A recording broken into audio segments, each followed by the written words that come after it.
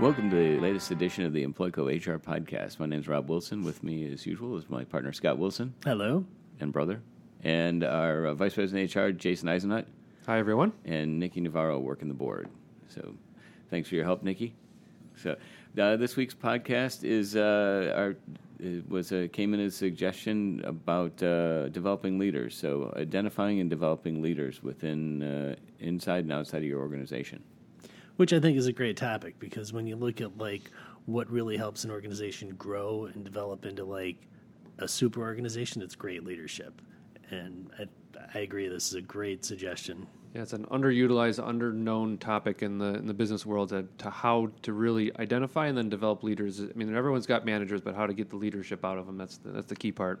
Yeah, I think it becomes a couple of key areas. One, it can help you increase your employee retention, as well as, and today the labor market's pretty tight, and finding good talent is becoming more and more difficult. It's taking quite a bit of recruiting to find that talent. Yeah, even on our recruiting side, it is taking a longer time to fill, and even when you do fill, the quality of candidates today is not as good as it was a few years ago. Yeah. So, there's the recruiting on the outside, which is most organizations do, which is great. But then also, as you look to develop from within, that you've got the institutional knowledge, which comes along with the internal employees. Right. And I think it's less of a gamble. I mean, when you think about you're paying a recruiter to find someone, you hope that they get the right person on the first try.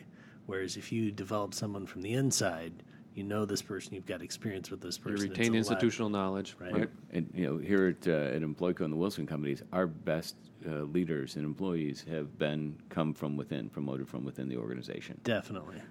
Compared to, you can interview someone 8 times, you take a gamble, and expensive to recruit them, onboard them, and you hope you have the right person, and there's a chance you may not. And we work on culture, so we really want a positive work environment, and that's something that in an interview, if you don't know the person, they can come off as positive, but you really don't know until they start working. So it's one of those things where it's a gamble. And then it takes months or even years to truly find out if the person's qualified and doing a good job. And if they're not, it's very costly and time-consuming to get rid of the person. Right. So when you look at how do you identify leaders? Well, it's a good starting point to identify the traits of a strong leader. Sometimes it includes honesty or confidence, ability to delegate. You want a leader who can have the good level of self-management where you don't have to constantly oversee them and do some micromanaging.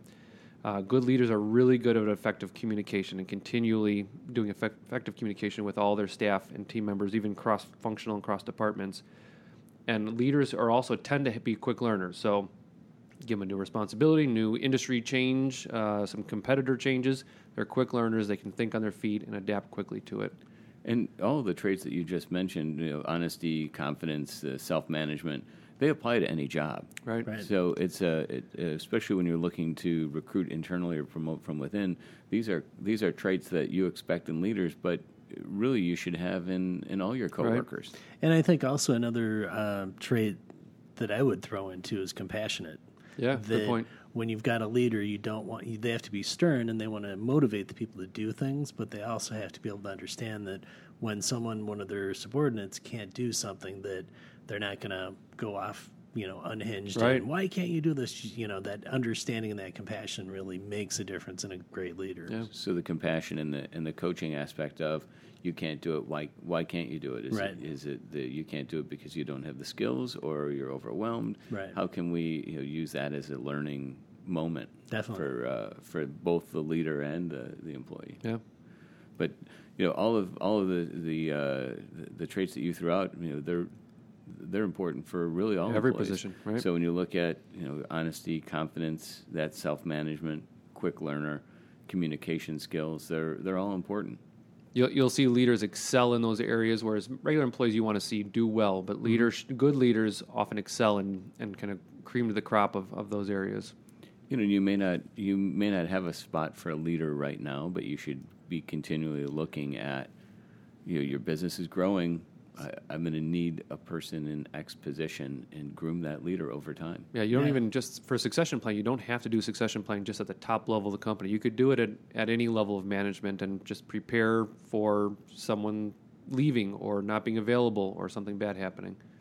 So as you're identifying leaders, and you, as you wrote in your notes, casting a wide net. Yeah. So you look as far as you can. I mean, to find a good leader doesn't automatically always have to be someone in a management position today. So it could be just an individual contributor, a regular staff level employee today. And if you're starting to identify some of those traits in the person, and we'll get into how to develop them in a second, but if there is someone even in just a regular position, start the process now to identify them, to get them groomed, to get them prepared for maybe a management or leadership position throughout the organization. And some different ways to get that. You can solicit input from employees. Maybe other employees are just generally saying this person exhibits good leadership qualities. You can ask each employee about their own leadership goals and aspirations. Maybe someone doesn't want to be a leader. And if you're having those discussions with your employees, do it frequently and just have these kind of informal conversations mix in with the formal ones. Yeah, I think that's fantastic because you really don't want to put someone in a position that doesn't want that position. Right. Yeah. Right, and it's not a once-a-year conversation. It should be, as you're working with your team, it should be ongoing conversations. Well, and running a business is like a marathon, and that's like what when we talk about businesses, you don't plan for a marathon or start practicing for a marathon the day before. It's a long term that you have to go through to actually be able to run that marathon. And some of the employees who start to exhibit some of the potential leadership traits will show this through maybe being vocal during department meetings, coming up with suggestions for bettering the organization as a whole, even outside of their department. They might kind of voice their vision for organizational success, kind of just outside of their little box. They're going to be helpful and provide constructive criticism for the organization as a whole. So that's some of the things companies can look for in people to see if they are potential leaders for the future.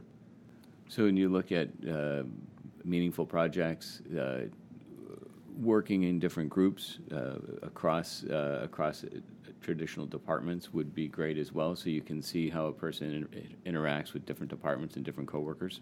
Yeah, and you'll even hear from some of these other departments, there might be a little bit of a consensus that, wow, Jack or Susie really is doing a good job. She offered to help our department with a great suggestion, and then someone else might say the same thing about Jack or Susie. So once you start to hear some of the common compliments about someone, that might be the person to really start concentrating on as a potential good leader. And that becomes a win for your company too, right? Because every of the other employees are like, this person deserves it. They're rooting for them, not bringing someone in like, well, what do they know? You're right. They don't have to prove themselves. They've already proved themselves.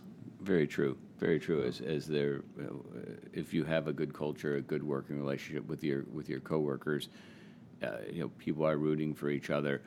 You bring in the outside guy, and are you going to get some negative feedback? Right. And with that internal respect, they're going to be less apprehensive of like, well, why are they telling me to do that? Yeah. So as you're gauging and looking and identifying some of your potential future leaders, how often or how would you use any type of leadership assessment? At least annually. I suggest more frequently than annually, maybe even semi-annual or quarterly. It depends on how big the organization is. If it's a smaller organization, you probably already have a fairly good idea and you have a good exposure to people who are with experience in showing leadership traits. The larger the organization, you probably need to do a little bit more frequently because it's a little bit less visible to the different areas of the company. So is it a form, a test? What do you recommend? Either way. So what we have is a form, a template that we can give our clients. So you can give us a call. We have a kind of a form we can customize as a good starting point. It's a kind of a questionnaire.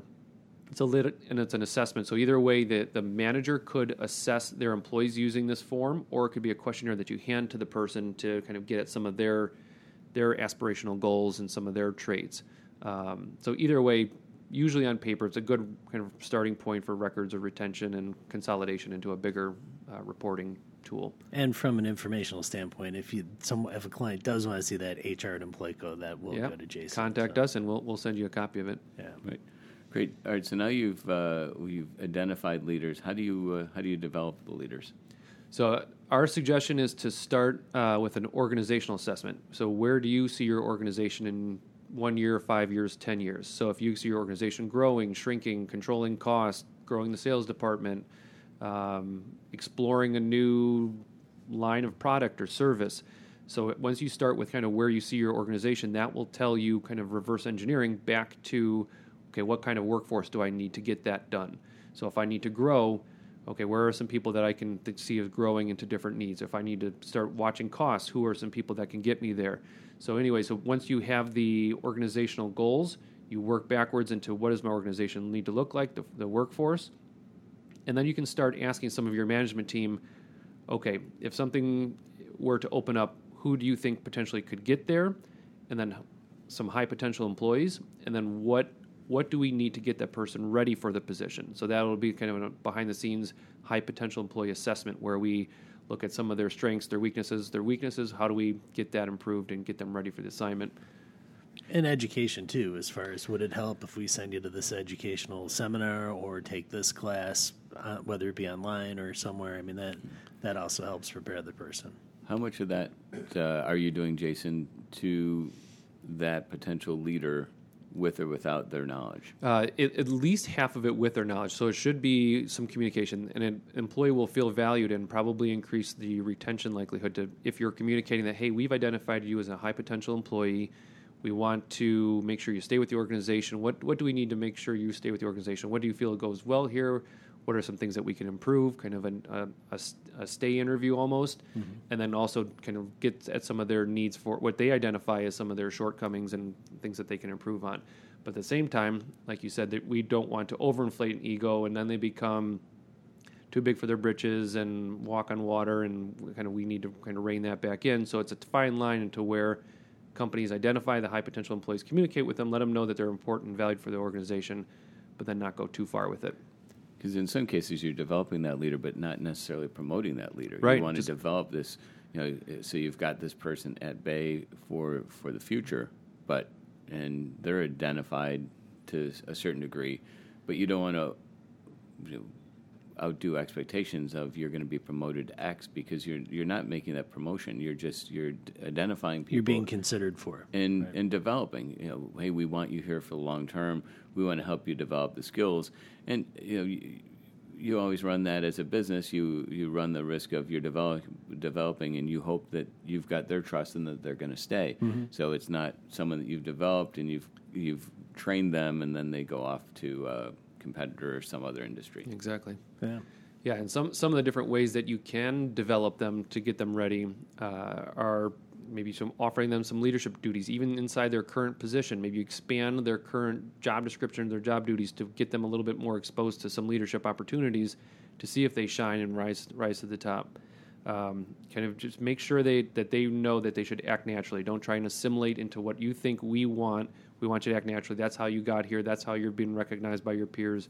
Just act naturally and how you think is the best way, and just maybe being exposed. And it's going to take time and experience to get yourself ready for a leadership position. Yeah, and if they do end up getting the big head, it's better to have it in that lower position. Exactly. And kind of say, hey, this is the way, you don't want to, instead of promoting the person, then finding out, oh no, what do you do from there? So it's something you want to avoid. And then the key thing is to wrap it all up with assessing how everything's going. You talk to the employee periodically. How's everything going? How was that educational class, a seminar you took? How was the cross-training with Bill and Francine? And then also measure the return on investment. So that could be reviewing your turnover rate.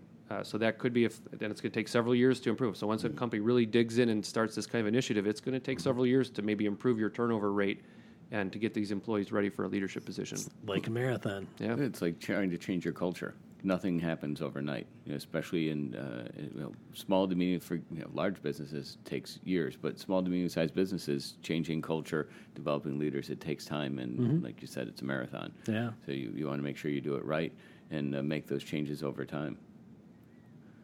So as our listeners, they're going through performance appraisals over the next couple of months, and that's a topic that we touched on before.